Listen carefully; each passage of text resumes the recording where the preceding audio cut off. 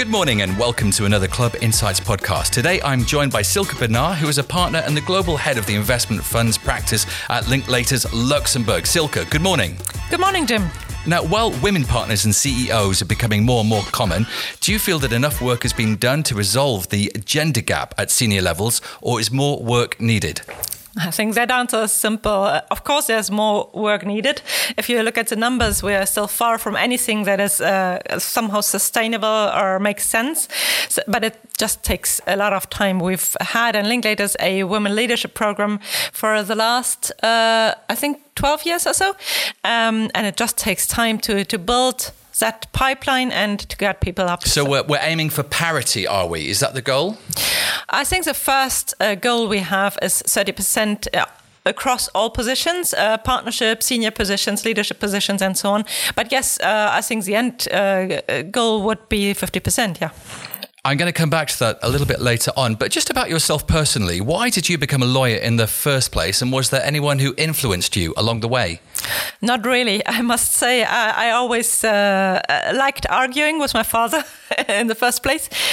So we don't have any lawyer in the family. It was just like the challenge of intellectual argumentation, the attraction of norms, of rules. So I like that. So nothing from family or inherited.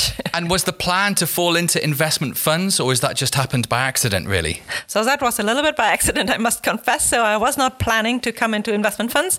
I was just looking for a very interesting job in law.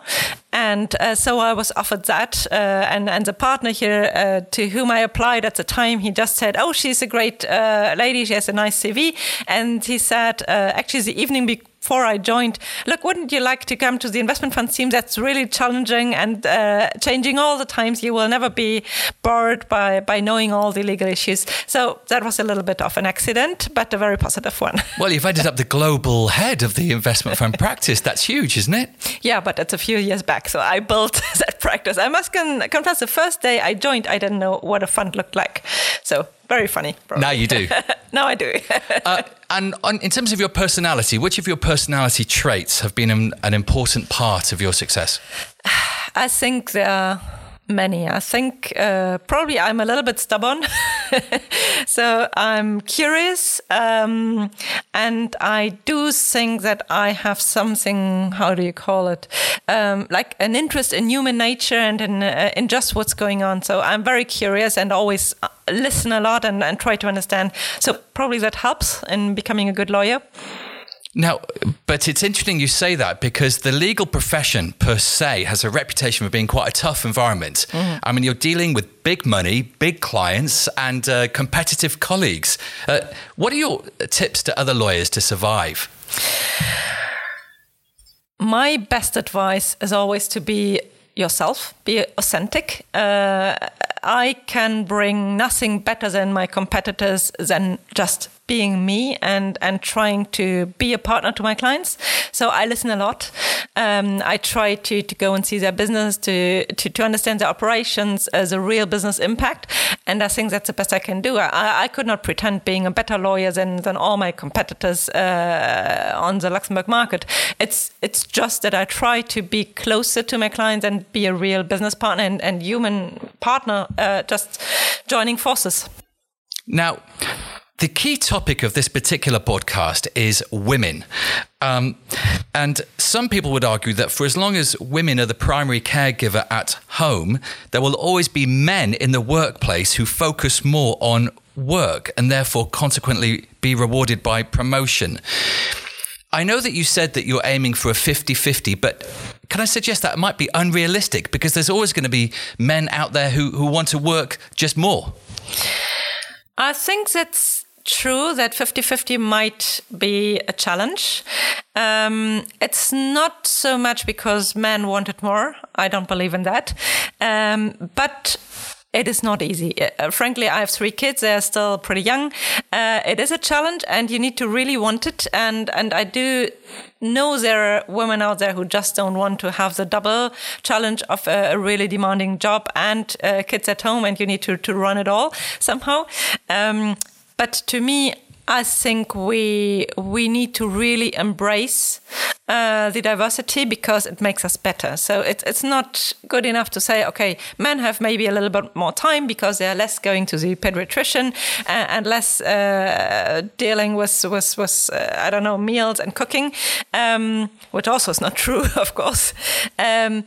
But I think the role modeling is important. I have very often discussions with my younger colleagues who say, that's really tough what you're doing. I'm not sure I want that. It's just too tough for me. And then you need to have a number of conversations and tell them, look, maybe it looks tougher than it is, but also it is very fulfilling, and it's great actually having both and being able to reconcile both, having a real family life and seeing my kids every day, having dinners, and have weekends and play games together, and having a challenging job. I think it, to some extent, makes me a better lawyer because I have some resilience coming from a family which otherwise I wouldn't have. So, yeah.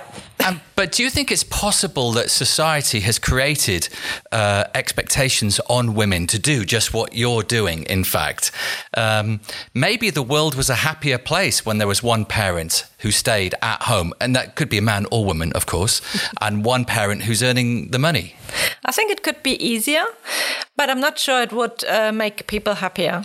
So I think when I look back to when I was a child, I saw a number of moms being at home, having abandoned their job and being just there for their family.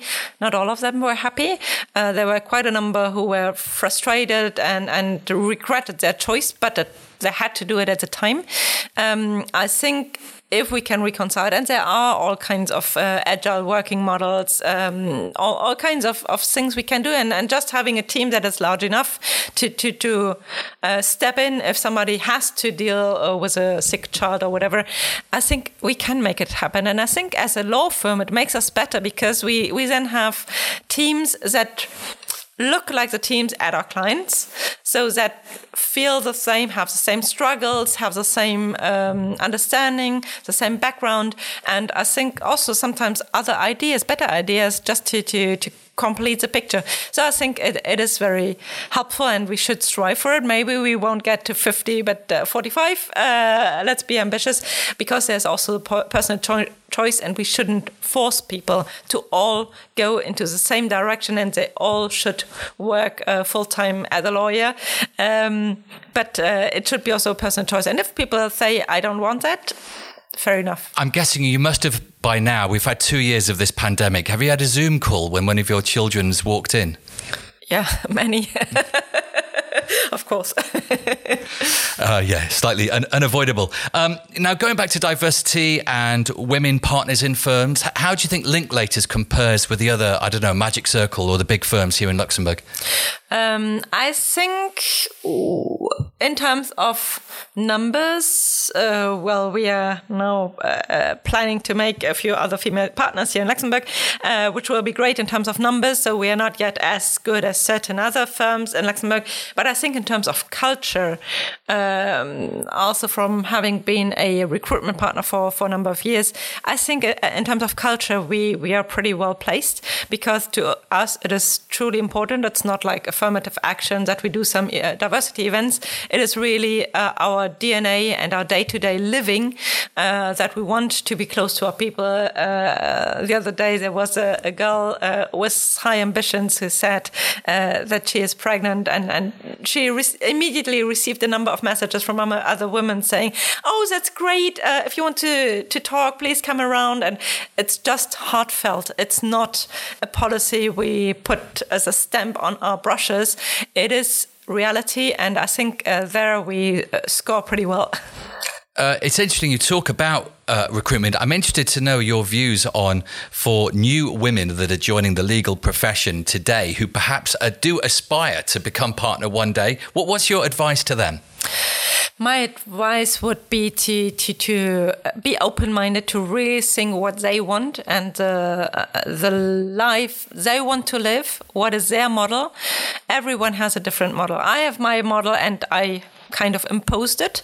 When I had kids, I did sit down and think, well, what is the model I want to implement, and what are my non-negotiables? And then I talked to others. It's not easy. It's really tough to have that thinking and to not just go like all the others, like staying late hours, working on weekends when you have to, and so on. So I had the model to just say, okay, my daycare, they close at 6:30, so I have to leave at 6. So every day at 6 o'clock, I'm going. I log in at 8 or 8:30 again. And so that is my lunch break. I just have it in the evening, and that is non-negotiable. So I did have to impose it because a number of partners meetings, client meetings took place from 6 to 7. And every time I said, no, sorry, that doesn't work for me. At the end, none of my clients really complained. None of them actually said, look, we need you exactly at that time of the day. Mostly they rather appreciate me being honest and saying, look, that's my family time.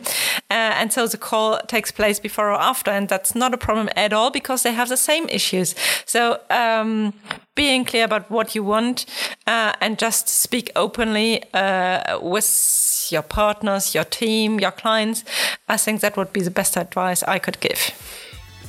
Silke Bernard from Linklaters Luxembourg, thank you very much.